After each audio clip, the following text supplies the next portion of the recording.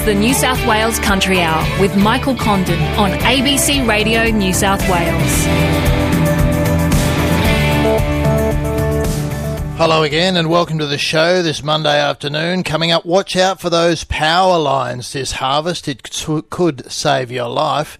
And with the winter harvest delayed and the window for getting summer crops sowed rapidly closing, they say the flood in the Central West seems to be almost never ending. We're used to floods here. That's part of living here. It's been an extraordinary long wet event. I guess that's the story of this, and it's the damage that comes with that prolonged flooding. Yeah, and this is a significantly wet flood year, and it's not just on the floodplain. It's all the country, and it's the entire valley and the entire district. Everyone's getting hurt by this wet weather now. You can always send us a text here at the Country Hour, of course, about what's happening in your neck of the woods to flooding. Other issues as well, 0467 922 684. Also looking at irrigation water buybacks shortly on the program. You might have some thoughts about that too. 0467 922 684 is the number to text me here at the Country Hour. But first up today, well, as we know, this harvest is expected to be rain delayed and the time to get the crop off is likely to be squeezed. This means farmers will be frantically working at top speed 24/7 to get the crop into the bin. But Essential Energy is warning farmers and farm workers to be vigilant about power lines and the risk of electrocution. We've already heard about a couple of high-profile deaths or injuries in the last year, and Emily Smith is the Chief Human Resources Officer at Essential Energy. She says they're desperately trying to get the word out as they're worried about this year. Absolutely, Michael. And, look, we saw this last season as well where the harvest got compressed, and we certainly saw an increase in incidents involving farm machinery and, an escalation to the point where we're very grateful for you having us on, to be honest, because we are quite worried about this.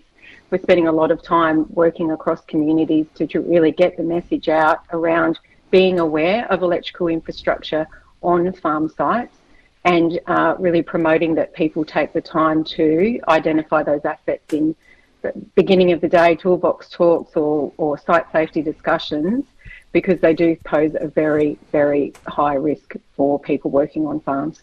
And a lot of the farmers will know, oh yeah, look, I've got some wires over there I need to be careful about because they're quite low, but the workers might not know. Absolutely. And I think even if you do, you're on that property every day, you can become complacent. They can almost become part of the scenery. So really taking the time to stop and identify the electricity asset's really important. And for new people on your site who have, perhaps no idea, that perhaps they've just travelled into town or they haven't worked on your site before, taking the time to identify that hazard with them and, what the controls are you're going to put in place. We do have a really great app. It's a free app you can download to your phone or iPad, or you can get it on your computer. It's called Look Up and Live, and it triangulates where you are and it'll show you where the assets are on your site. So a really great, when you're bringing someone new onto your site, to be able to just show them on the app, look, here's our electrical risk. Let's make sure we're keeping machinery and equipment away from those risks. Oh, okay. So the app will tell you what's on your place. It absolutely will. Absolutely. So, and as I said, it's free, really easy. Look Up and Live. I guess the title of that tells you the story.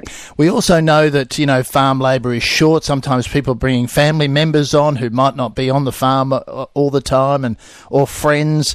And that's fraught with danger too. They might be unfamiliar with the machinery and unfamiliar with the wires and everything. So that's an added risk too. It is, and I know all property owners would want to keep people safe on their site. Their intent is the same as ours, to keep employees and the community safe. So a really simple way of doing that is just taking the time before you start work to familiarise people with your site. What do that every day? Like do that every morning? Every just a day, reminder? Yeah. Yep. Absolutely. Our employees at Essential Energy do a toolbox talk every day before they start work to identify hazards and risks related to the work and what controls they're going to put in place. I'm not saying every property owner needs to do that as formally, but something of that nature, particularly with friends, family, new employees, or people who've worked on site for a long time, is really valuable. One of the controls that a lot of property owners are utilising is the aerial markers. So Essential Energy can attach those markers to overhead power lines. They spin around, they're quite eye-catching, and a really great way to ensure that those overhead lines are quite visible. So we install those for free, and SafeWork New South Wales and the New South Wales governments are offering rebates on some equipment which is purchased by small business and sole traders to make their workplace safer. So those aerial markers can be funded through that as well. We've seen a really good uptake of those this year, particularly on the back of, the AgQuip days and Henty Field days and those sorts of things when we've been out talking to people. I've seen a few of those around the place and they are quite eye-catching. They're easy to notice. The other thing I was thinking too is with the move to bigger machinery, taller machinery, is that, over the years, like in the past where, lines might have been completely safe for tractors or headers, seeders, now it's maybe not the case? That's true. We're certainly seeing equipment getting taller and wider. So, proximity to lines is decreasing. We have a standard height for our lines and we maintain those through our maintenance program. But the machinery actually doesn't have to touch the line either, does it? Because the power can arc. Well, yes, that can happen. And I think what we do, one of the most common incidents that we see is machinery touching the line, particularly like spray booms, as they're kind of opened out, and it looks like perhaps the line's quite a distance away. Those booms are quite long. So actually making contact with the electrical infrastructure. Can I just say, Michael, if anyone is in a position where machinery does make contact with overhead power lines, very easy to remember, stay, call and wait. Stay in the vehicle, call 000, and you need to wait in the vehicle until you receive the all clear from Essential Energy employees that the power's been switched off. Then you can exit. So far too often we've seen incidents occur because workers on site didn't know how to respond when their machinery contacted the network. Right, that's something to remember. And, of course, we have had, in the last 12 months, I know of at least a couple of deaths as a result of electrocution, so it is happening. It is absolutely happening, and, it's just such a tragedy for family and friends, for first responders and, our teams who go on site. If you are in a vehicle and you think it might be touching lines, how long does it take for Essential Energy to turn the power off? I guess it would depend on location, Michael, but, a call to 000, they contact our system control and they'd have a crew dispatched almost immediately. In some areas, they can control the network remotely. System control remotely. It just depends on the location. We cover really all of New South Wales regional and remote areas, so our network is incredibly extensive, but of course these types of calls are prioritised and people can be on site very, very quickly. But the main message there is, of course, to remain in the vehicle until you're advised the electricity is off, and that there will save a life. Emily Smith is the Chief Human Resources Officer at Essential Energy. It's 12:13. You're listening to The Country Hour on ABC Radio New South Wales.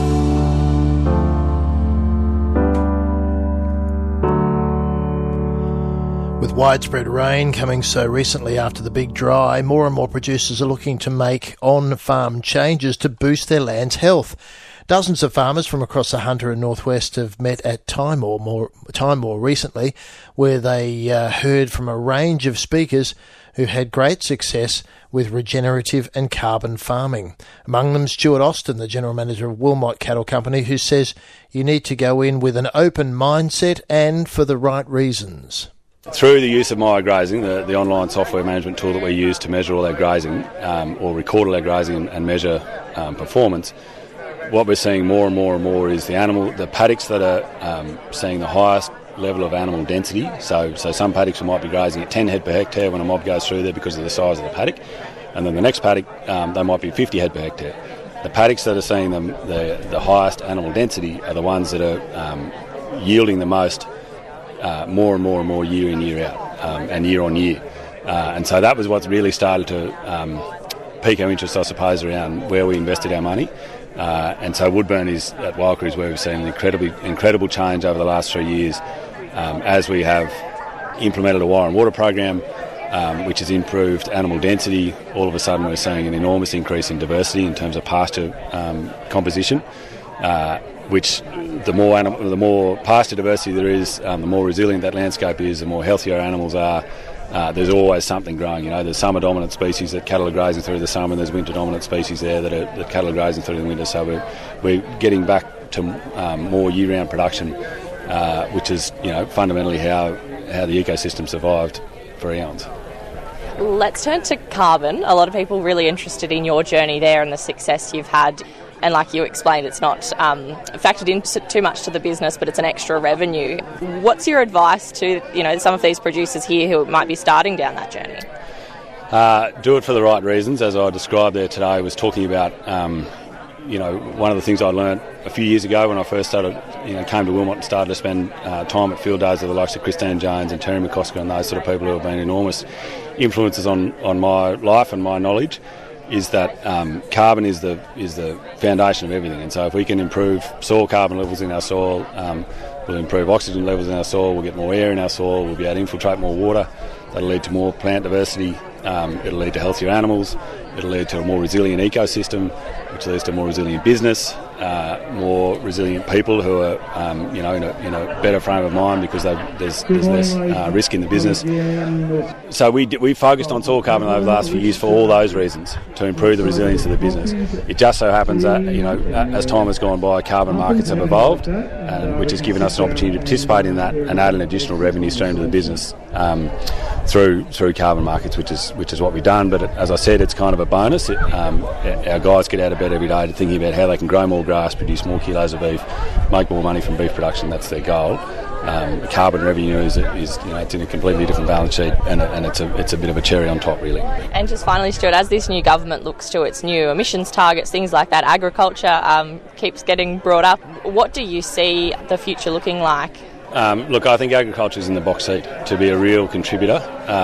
We talk a lot in our business, in our group, the MacDoc Group, around the opportunity that soil carbon sequestration presents for agriculture in Australia, quite specifically the red meat industry. All the numbers we've done on our business are demonstrating that our sequestration rates are far exceeding our emissions, and so we're well beyond carbon neutral, carbon negative, whatever the world wants us to be. We're taking more carbon out of the atmosphere, or CO2 out of the atmosphere, and storing it in our soils. Orders of magnitude more than we're emitting from our livestock. And we're not the only ones doing that. We just happen to have measured it. We've got some data around it. There are so many other businesses in Australia who are in the same position. We've just got to start measuring it and get some numbers and some data behind it. But that's a massive opportunity for agriculture in Australia to demonstrate that we're actually a big part of the solution. It will take some practice change in how we do agriculture, how we practice agriculture in Australia. So we've got to be open-minded, we've got to be willing to consider other ways of doing things. But if you do them, all those things will lead to what I was talking about before in terms of resilient landscapes, resilient businesses, resilient people. Stuart Austin is the General Manager of Wilmot Cattle Company, who was speaking there to Amelia Bernasconi. And going back to the overhead power lines issue, we got some text on that. This text from BJ says, overhead power lines, surely by now there should be an app which will fire off an alarm when machinery is approaching power lines. When you're in the zone harvesting, hearing an alarm can be more efficient than looking and trying to remember. Those apps, though, are specific to individual power lines on your property, so you can actually see, as she was saying there from Essential Energy earlier, Emily Smith was saying that they do have an app which can show you the map of all the power lines on your property. It's 19 minutes past 12 on the New South Wales Country Hour. Well, let's turn our attention now to water, because dam money has been reallocated by the federal government so that water can be brought back from irrigators and reallocated to the environment. The federal government won't say how much funding it's committed to a new fund established in last week's federal budget to meet water-saving commitments across the Murray-Darling Basin. But Federal Water Minister Tanya Plibersek has confirmed the new fund contains money the previous coalition government planned to spend on building dams. National Rural reporter Kath Sullivan spoke with Ms Plibersek and began by asking how much funding the government has set aside for buybacks in this financial year. Well, we have set money aside to achieve the goals of the Murray-Darling Basin Plan, and there is an amount of money that is listed as not for publication in the budget. That won't be just for buybacks, it will be for other water projects that will help us meet our goals as well. And there's a very good reason that it's not for publication. Anybody who walks into a negotiation, they're trying to buy something or they're trying to get a state government to put some money into a plan, if you telegraph how much you're willing to spend up front, you're not going to get value for money. The Water for the Environment Special Accounts Review suggested it could cost up to $11 billion to recover the 450 gigalitres. That's leaving aside the 605 gigalitres that is expected from state-run projects. Is $11 billion a ballpark figure that taxpayers can expect? No, and we're certainly not contemplating spending that sort of money, nowhere near it. We think that we can get much better value, and the reason we can get much better value is because voluntary buybacks are on the table. As I have said from the very beginning, nothing is off the table. Mandatory buybacks? We're not talking about that at all at the moment. We've still got a great deal of work to do with states and territories about mapping how we get to the full implementation of the Murray-Darling Basin Plan. I'm expecting to meet with water ministers again early in the new year. They have promised to look at the projects they've got underway in their states and territory, and we're very happy to work with them cooperatively on water efficiency projects and other approaches. But voluntary buybacks really do have to be on the table as part of the solution. So when would the Commonwealth re-enter the market for those buybacks? Well, I'm not going to be discussing details like that yet. We still have a way to go. We want to be cooperative with the states and territories. If great projects come up, if great offers come forward, then I want to be in a position to take up those offers. This week we saw the Commonwealth scrap or postpone funding for dams. Will any of that money be reallocated to water buybacks? Well, in fact, some of the money that has been set aside in the not-for-publication line has come from the cancellation of a couple of dam projects and the reprofiling or the delay of some other dam projects as well. And the dam projects are interesting in themselves. We had a government that was in power for 9 years, promised 100 dams and built 2. One of those was 9 gigalitres, the other one was 16. So not 2 very small dams, in fact, out of the 100 they promised. So they talk a big game on dams, but they are pretty poor at delivering. 2% success rate on what they promised. Okay, speaking of delivery, you're committed to finding 450 gigalitres of water that was promised in addition to the Murray-Darling Basin Plan. What's the point of acquiring that water for the environment if it, in fact, can't be delivered due to constraints? We're working with the states and territories very cooperatively on constraints measures as well, supply measures, on improvements to the efficient use of water in partnership with irrigation companies in some cases. We are absolutely looking at all of the ways we can get to the full delivery of the Murray-Darling Basin Plan. Nothing's off the table. I've said on multiple occasions that the goal is clear, but I'm agnostic about the pathway.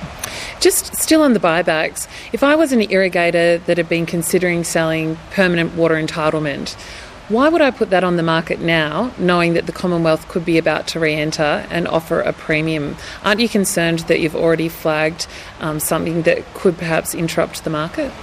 Well, no, I'm not concerned about that, because we've heard claims already from the opposition that the fact that the Commonwealth might be a buyer somehow distorts the market. The opposition were prepared to engage in buybacks when they were in government. In fact, when Barnaby Joyce was the Water Minister, he spent $80 million buying water entitlements from a fund that was based in the Cayman Islands and set up by Angus Taylor. Do you need the support of the states to buy back water, either to meet the 450 target or other shortfalls across the Basin Plan? I'd like the cooperation of the states to achieve the Murray-Darling Basin Plan, which they say they want to do, and I want to work cooperatively with them. They also say they don't want water buybacks. Well, I'm not going to start negotiating through the media. We've already seen great steps forward since the Labor government came to power. I believe state water ministers when they say they want to work cooperatively to deliver. Are you still working towards that June 2024 deadline? Well, we are still working to the June 2024 deadline. The previous government tied up the Murray-Darling Basin Plan in brown tape. They deliberately sabotaged the delivery of the Murray-Darling Basin Plan. They didn't want to achieve it. They say they do, but if you judge them on their action, they did everything they could to slow or derail the delivery of the plan. Could you perhaps negotiate the state's support for water buybacks by offering an extension of 1 or 2 years on the state-run projects? Again, I'm not going to do negotiations like that through the media. Our last Water Ministers meeting a couple of weeks ago was very successful, very cooperative. There was a very strong spirit of people wanting to work together to deliver on the plan. I'm going to focus on working quietly, methodically and sensibly with the other water ministers to deliver. Tanya Plibersek is the Federal Environment and Water Minister. She was talking to Kath Sullivan. Getting some texts in on the issue. Someone's texted in saying, what water buyback and give the money to the multinationals, water owners. What a joke, someone says. Also, someone's texted in about the issue of those high voltage lines and saying that they're not an asset. Bill at the Bite says they're not an asset, they're a hazard and they should be put underground. And someone else has said, also talking about safety issues as well as power line safety, there should be an awareness of snap strap safety when pulling out headers. Yes, we have actually seen some people talking about that as it being a big issue at the moment, trying to get some tractors and other machinery out of the mud. So it is a big issue at the moment and can cause injuries and deaths.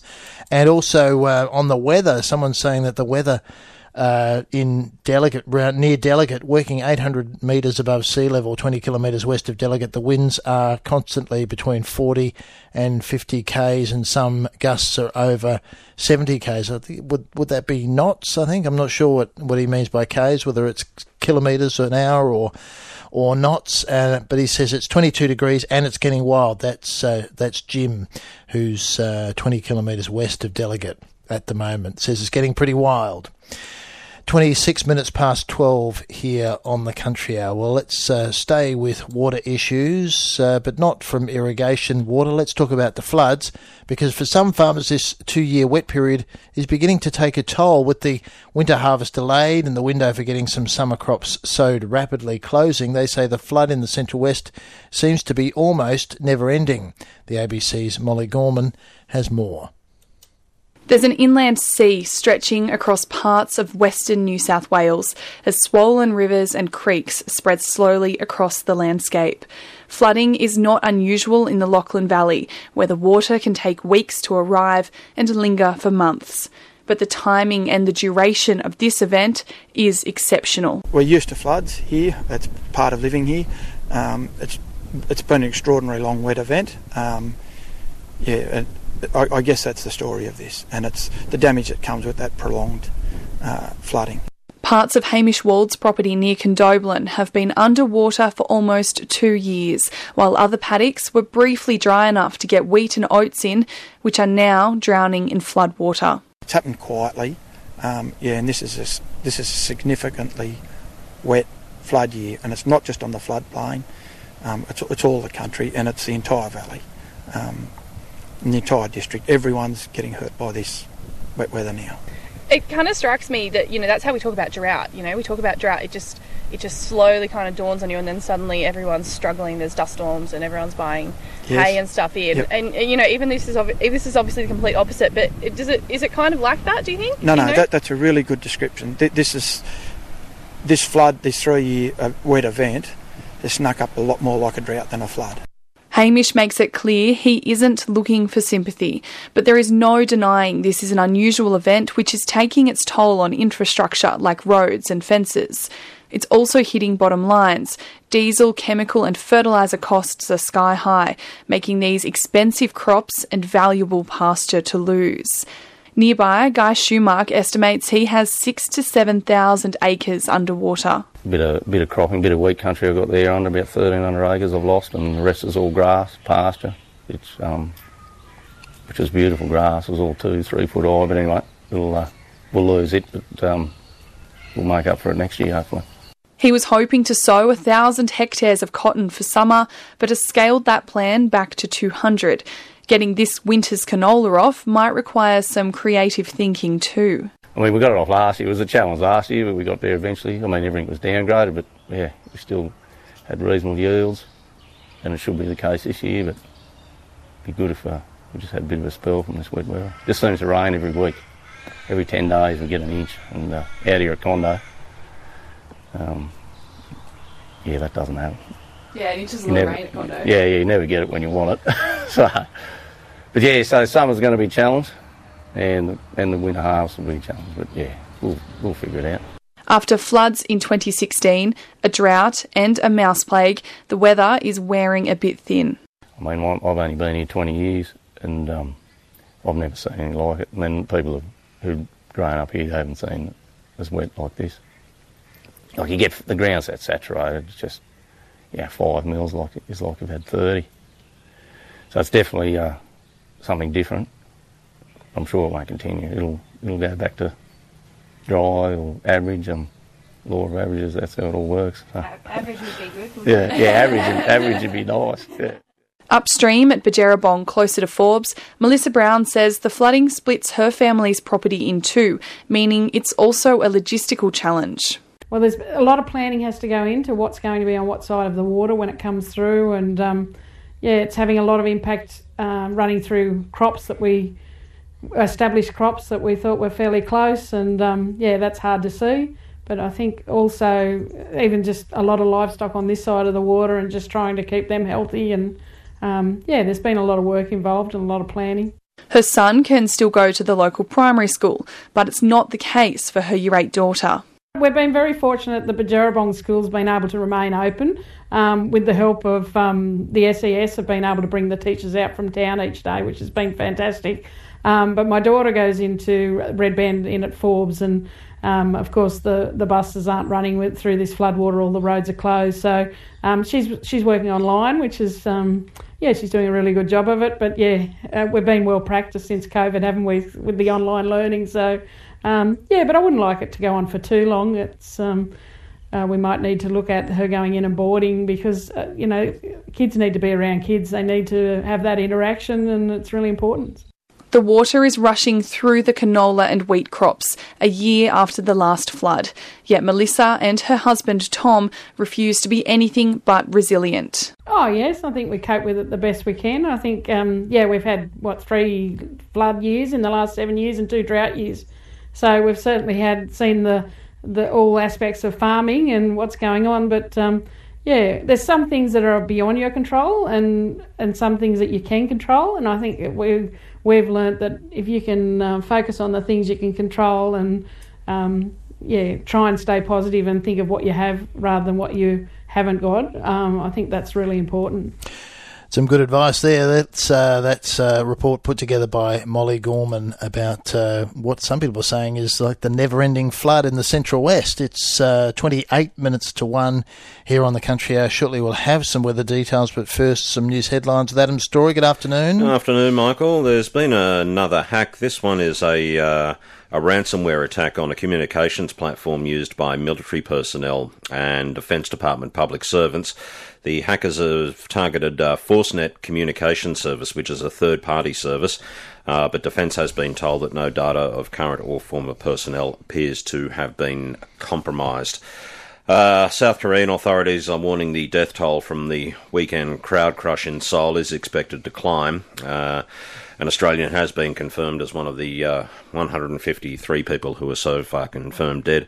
Meanwhile, there's been another tragedy in India with 81 people dead after a bridge collapsed in the Indian state of Gujarat. More than 400 people were on the bridge in the town of Morbi when it plunged into the river below. And still overseas, the former Brazilian president, Luis Inácio da Silva, who's commonly known as Lula. Apparently, which is sort of, I suppose, like Albo. Yeah, that's right. He's won the presidential election runoff. He won with just under 51% of the vote, Monday, 51% of the vote. I knew you'd get there eventually. Thank you. The current president, Jair Bolsonaro, has already questioned the integrity of the electoral process, and we're waiting to see what he has to say in his Well, whether it's concession speech or but not Lulu, not without controversy too, because he was forced out of office because of talk about corruption. He did a stint in the clink for it on charges that were later dropped. He was also president from 2003 to. But I think other people did go to jail for corruption. Okay, other ministers and things. So So there was a. Question marks. Brazil. Look, beautiful one day, perfect the next. Just back home, Netball Australia, well, the Diamonds have secured their $15 million from the Victorian government's tourism body Visit Victoria. So they will wear Victorian branding. And, that gives them the lifeline they've been looking for. They keep going. That's right. Gina pulled out. That's right. Okay. All right. Thanks for that, Adam. Okay. Adam Story will be back with you at 1 o'clock. Get the mouth working and I'll get them words out. Election result. Yes, that's right. Okay. Adam Story there. Let's find out what's happening with the weather details. And there's a new system on the way through. Gabrielle Woodhouse, it's going to bring some more rain. Yes, that's right. Indeed, we've already seen a little bit of rainfall across western parts of New South Wales. So in the 24 hours to 9 o'clock this morning, some of the highest falls were up around the Alpine Peaks, but we also had a few decent falls in the far west of the state, with Broken Hill picking up 32 millimetres of rain and out at Wilcannia 26 millimetres of rain. Since 9 o'clock, though, we have been seeing more thunderstorms across the far west. At the moment, they're spreading into the Riverina and into the southwest slopes, and that's why we've been seeing some rainfall totals up around the 20 millimetre mark. So for the rest of today and tomorrow, we are expecting this cold front to slowly push its way across the state, and that's going to be generating those widespread showers and thunderstorms. And it's fairly likely that we'll see severe thunderstorm warnings being issued this afternoon. We're looking at the risk of, damaging to potentially locally destructive winds across the southern parts of the inland, as well as some heavy bursts of rain and large hail. So one to watch out for tonight and indeed this afternoon. And that risk will shift more towards the northern parts of the state early tomorrow morning, with heavy rain risk with thunderstorms over the northwest slopes and plains. So a fair bit of rain on the cards for today and tomorrow, and rainfall totals are obviously going to vary from place to place, but it does seem as though the western slopes is going to be where the focus of the rainfall will be, with widespread falls around 20 to 30 millimetres on the cards. But as you know, with thunderstorms, you can pick up a little bit more in a few spots, and it seems as though down towards the Alpine Peaks is going to be one of those areas today, and tomorrow that could be up towards the northern slopes. Right, so it is going to move up to the north. Hearing from, I think it was Jim texted in to say that at Delegate at the moment it's blowing a gale. It's some pretty wild weather there at the moment now. So the weather system is going to move through the Riverina and then up into the north, New England, northwest, that sort of area eventually? Yeah, eventually. So at the moment, the cold front itself is still just moving through parts of South Australia, and ahead of it, that's where we're generating those showers and storms. But we're also generating some fairly fresh to strong winds across the state. So at the moment, it is quite windy in most locations, and as we'll see that cold front move through, we are going to see those temperatures cooling off quite significantly. So across parts of the inland today, we're looking at maximum temperatures in the mid-20s. Tomorrow, though, it's going to be more like the mid-teens. So a significant change in those temperatures. And as you'd expect, it does seem as though we'll be seeing some snow falling down to low levels. So unfortunately, the cold air combined with the windy conditions over the next few days is going to mean that wind chill is going to be quite significant, and why there is a sheep grazers warning out that covers a fairly large area of the New South Wales ranges and western slopes. Okay, and then so the 20 to 30 millimetres, but that doesn't take into account any thunderstorms? Yeah, so with some of the thunderstorms, we could see some locally higher falls, but at this stage it doesn't seem to be as widespread as what we saw with some of the fronts that have moved through over the past sort of fortnight or so. It is just going to be a matter of waiting and seeing how some of these storms develop as to where some of the focus of those higher falls could end up being. Okay, well, watch that system with interest. Thanks for that, Gabrielle. My pleasure. It's 22 minutes to 1 here on the New South Wales Country Hour. Well, a Bombala farm has sold for $16.05 million, which is a record price for the Monero. 1,900 hectare property is owned by the Garnicks, and it was sold to a Sydney-based off-farm investor at auction last week and fetched $3,384 per acre. Sam Triggs from Inglis Rural Property says it was above expectations. We offered South Bukalong at Bombala, which was quite a renowned property, quite an iconic property on the Monero at Bombala. It was held by the Garnock family of 6 generations, so it's quite a significant or a very significant decision to sell. It was offered for online auction. It generated very significant interest and effectively sold for $16.05 million. And Sam, the price, $16.05 million, how significant is that for the region? Look, I think $16.05 million is, for one sale in one line, is potentially a record on a per acre rate, and in recent times one of the highest gross sales in the area, because but you would expect that for a property of this quality. It should attract a premium relative to probably a number of other holdings, because it was very well developed and had a high carrying capacity and had very good water and a lovely homestead and very good cottages and a very good manager's house. So Bryce Garnock had done a lot of work on fencing. He'd adopted more of a holistic rotational grazing program, and he'd re-fenced the property, put in 40-odd kilometres of water, and done a lot of work on water and reticulation and to adopt a sort of rotational grazing and maintaining ground cover and retaining carbon, and quite a progressive approach. So it's Who bought the property? Look, I'm not at liberty to say, Josh. It was a family, a private family. They have got some other rural holdings, and they're off farm they're kind of investing as a family. They like agriculture as a I guess an asset class, and they like ag and rural land. So they're just expanding their rural things. They're kind of Sydney based, I guess. Does a sale of this significance across the Monero maybe put the southeast on the map for other areas and showcase it in terms of an area for grazing that's perhaps an area when it comes to land value is a bit undervalued compared to other places like the Riverina and other central west of New South Wales?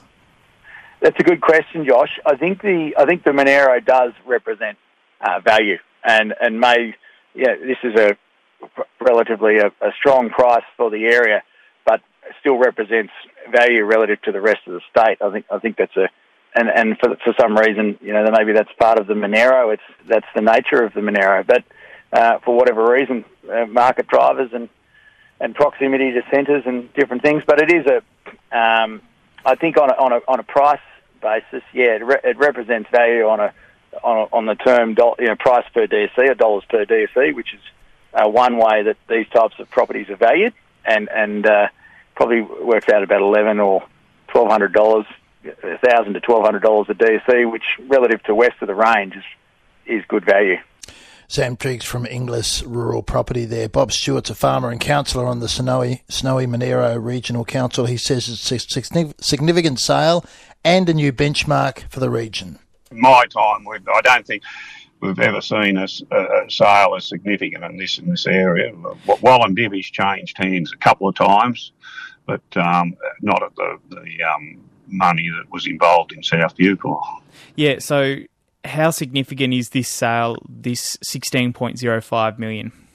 Oh, it would be the most significant sale I can remember. It was a very good result for the area. It's a lovely property, South Bukalong, and has been recognised over many generations in a very good belt of country, and been well managed for generations and developed up, and it brought what probably it deserved to bring. What about this farm in particular? 6 generations, and now it's been sold to a Sydney buyer, an investor who's interested in rural industries. What do you think of that change of hands? Yeah, very much mixed feelings. We can't stop how things evolve. the Garney family have been very much part of the Bombala area for a lot of generations, and like anything, it's sad when you see that sort of thing finishing up, but families move on and go different courses, and so we've just got to accept that, and hopefully, and I'm sure it'll get managed well in the future. Bob Stewart's a farmer and councillor at the Snowy Monero Regional Council. It's coming up to 1:15. Well, when you look in the trophy cabinet at the Finley High School, the awards for agriculture dominate. The Southern New South Wales School's reputation is only growing stronger in the agricultural show world.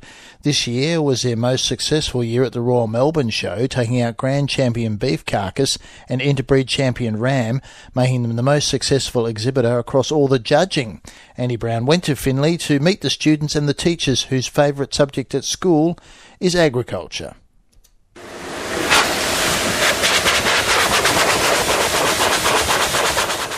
It takes a lot of work to get a cow show ready. And Year 10 student Claire Ingram spends every lunchtime in the ag plot with the cows leading up to the big day. So this is Stephanie. She is around 12 months old. She's a purebred shorthorn, like all our stud animals. So each year we have a letter, and this year's letter was, well, it would have been last year's letter when they were born, is S. That's actually Superb Tammy over there. It's Superb Tammy. And then that's Showgirl, Stephanie. Who else do we have? We have any more S's? Skittles, Scooter, Sid. Sizzler. Yeah, so she was born and bred at our school. Finley High School is well known in the agricultural show world, and they've just had their most successful year at the Royal Melbourne Show. We were awarded the Grand Champion Carcass of Melbourne Show 2022, which was very, very hard to win in all our time doing it. So that really topped it off. And we were the most successful school or college at the show as well. So we had an amazing show. He went on to be Supreme Interbreed Ram of the show. So the best ram in the whole shed at Melbourne Show. And the best beef carcass. And the best beef carcass at the whole show as well. That's ag teacher Gary Webb. He works alongside Robin O'Leary, who's been teaching at the school for 35 years. They currently have 39 students enrolled in ag from years 11 and 12, which isn't too bad for a school of around 360 students. She says the ag program has only been successful due to the massive amounts of support from the local community. Yeah, so we run a Pole Dorset sheep enterprise, a shorthorn beef cattle enterprise, and we have poultry. We are in such a great place because of our community commitment, and for a long time we ran 15 to 18 steers, and every one of those would have been donated by our friendly farmers that we love, and that they provided the wheels to drive our whole program. Although it's not important for the students to bring home ribbons, Mrs. O'Leary admits that the prize money is very useful and helps take the program further. Awards that they get, any type of ribbon or recognition that the kids receive is just like gold, because they value it so much, and to see them smile to get that reward for effort is awesome. Not to say that, you have to always get a ribbon, but it's great for them to get that. And it builds interest and keeps things just ticking along nicely. And not to mention the fact that the prizes that they had at Melbourne Royal this year were great too, very practical. So the ram won a 500 kilo Peyton's feeder, and the most successful school scored us a 1.5 tonne feeder. So, for a school, very practical things that you may not go out and purchase for the school yourself due to funds.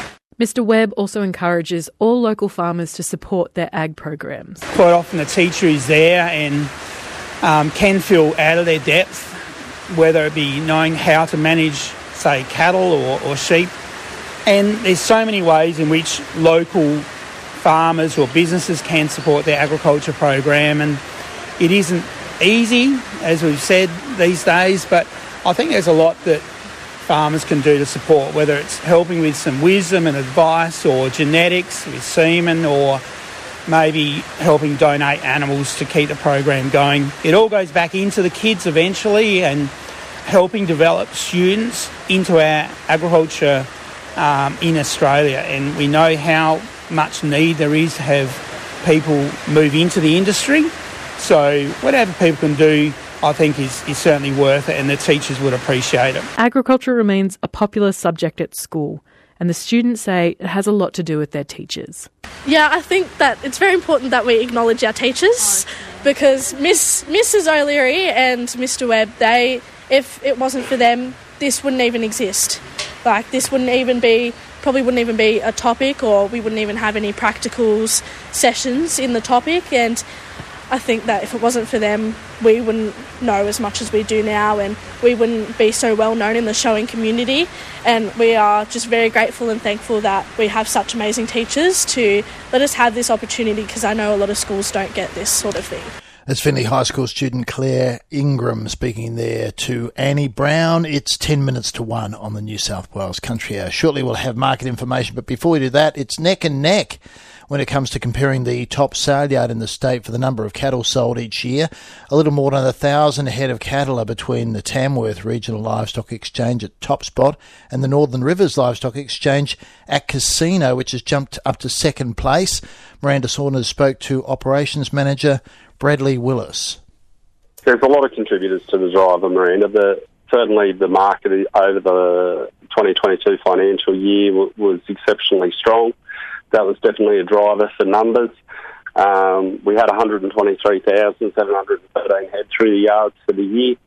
And look, certainly the facility itself and how it's been transformed over the last 5 years. 5 years ago, we were sitting at number 7 in the state. Our rolling average for 5 years was 100,000 head, and over the last 5 years that number's increased, and we're seeing a rolling 5-year average now of 110,000 head. We want to continue to grow that.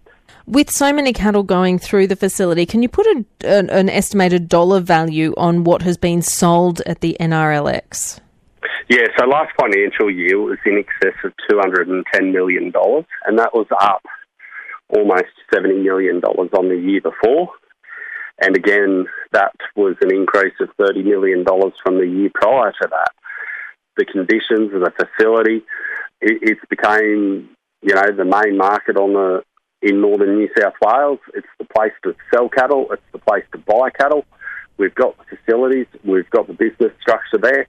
And we've made some good decisions, and we continue to do so. The $15 million upgrade, has that had a major effect on the number of people that are now looking to Casino to sell their cattle through, because they can be assured of the animal welfare concerns? Yeah, definitely. Look, there's no doubt that investment has contributed to these results. And the path that Council took over the last 5 years, it's a great place for the buyers to buy cattle. It's a great place for vendors to come and watch their cattle sold, and like you said, it's a great place for the welfare of the livestock. They're under roof. We know that they retain more body weight as they go through the sale process, being undercover, out of the sun, on a soft floor, and then, post-sale care of the animal as well.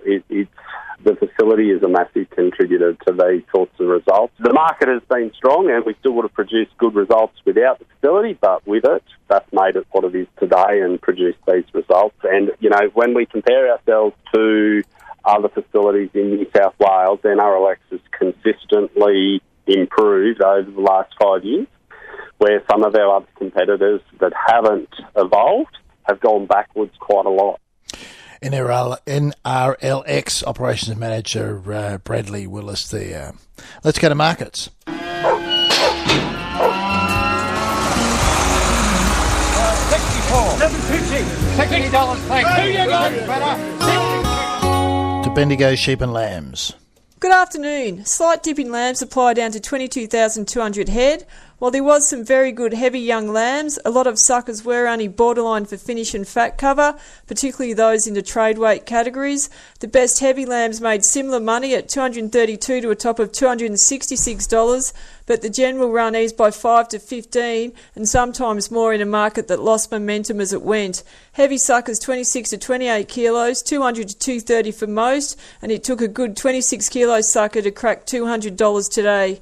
Where the market was flat was on the washed out trade lambs, 22 to 24 kilos at $164 to $188, and the 18 to 21 kilos at $135 to $155.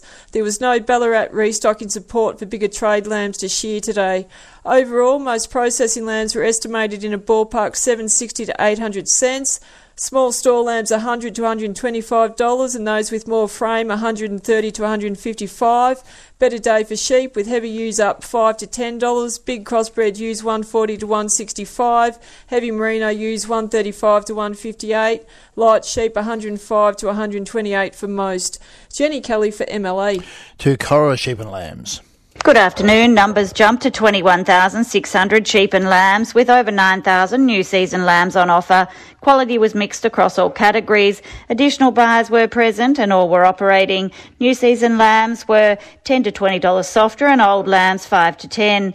Heavy trade lambs eased $14, $175 to $215 to average $790 to $825 cents per kilo carcass weight. Heavies $205 to $226, and heavy export types slipped $15, $209 to $234.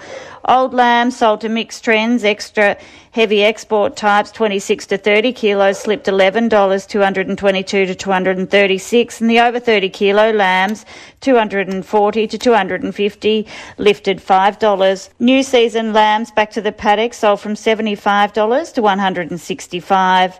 Mutton was firm to $10 dearer with additional competition. Heavy crossbred ewes $138 to $156 and merino ewes $126 to $149. I'm Caroline Ronald for MLA at Corowa. Dubbo sheep and lambs. Good afternoon. Lamb numbers increased to 21,995 as the rain continued to fall during the market at Dubbo. A mixed selection of lambs from plain to very good. A larger field of buyers attended, with the plainer lambs selling slightly easier in a few places. Most lamb sales were from firm to $5 dearer in a few isolated sales. Heavy old lambs made from $238 to $299.20. Best of the new season lambs sold from $236 to $248. The run of medium tray weight lambs throughout the market made from $181 to $215. Most sales are between $780 to $850 a kilogram carcass weight, with a few isolated sales from $860 to $870 a kilogram carcass weight. Heavy hoggets with cover sold from $156 to $165 at this stage, with 10,000 lambs yet to be sold and 9,000 sheep. This has been Tim Delaney reporting for MLA Dubbo. To Wagga cattle. Good afternoon. Numbers lifted to 2,820, of which there were 520 cows. Quality continues to be very mixed, and yearling cattle were well supplied over all weight categories, with the bulk purchased by lot feeders and backgrounders. Restockers were very selective, which was quality related. Light steers 200 to 300 kilos sold at $6.10 to $7. Trade steers were back 10, the better finish $5.10 to $5.70. Feeder steer prices fluctuated wildly at times. Medium weights $4.56 to $5.84. The lighter weights $5 to $6.58. Trade heifers were back 10, $4.50 to $5.48. Feeder heifers, medium weight, were down 5 cents, $4.50 to $5.48. The lighter weights $4.90 to $5.50. Heavy steers to the processors $5.08 to $5.30. Bullocks were down 40 cents, quality related $4.65 to $4.82. To Forbes cattle. Numbers doubled this sale, with agents yarding 1,124 head. Quality was improved from the previous sale, with a good offering of well-bred cattle available, along with the plain of secondary lines. The usual buyers are present, competing in a dearer market that was related to quality. Yearling steers lifted, with processors paying from $4.80 to $5.60 for middle and heavy weights. The plainer types to feed received from $4.88 to $5.70. The heifer portion was also dearer on the better bred finished types. Processors paid from $4.70 to $5.64, with the B muscle reaching $5.92. Those to feed sold from $4.70 to $5.48. Heavy steers and bullocks reached 510 cents, with grown heifers ranging from 440 to 492. Cows held steady to a couple of cents better, with heavy 3 and 4 score selling from 405 to 420, with 2 score from 375 to 400 cents a kilo. This has been Crystal Ridley at Forbes from LA. Tamworth cattle. Good afternoon. Numbers lifted for Tamworth to 1,310 good quality cattle, up 966, with rain events ceasing in the short term. Cows increased in numbers and quality, and there was a good selection of young cattle for feeders and restockers. Most exporters attended, as did restocker interest, to post solid competition throughout. Weaner steers to 665 and 628 the heifers. Light yielding steers to restockers 586 to 648, light feeders to 576. Medium feeder steers 408 to 558 to see plainer types affect the overall average. Heavy feeders to 544 to dearer trends. Light heifers to restockers 500 to 580 and medium feeders to 570. Heavy feeders sold to a dearer trend 465 to 524 and processor heifers to 520. Heavy grown steers dearer 449 to 480. Heifers also dearer 410 to 460. Medium cows 340 to 367. Heavy four-school cows to considerable rises 380 to 420, heavy bulls to 370. Stephen Adams, MLA. It's news time.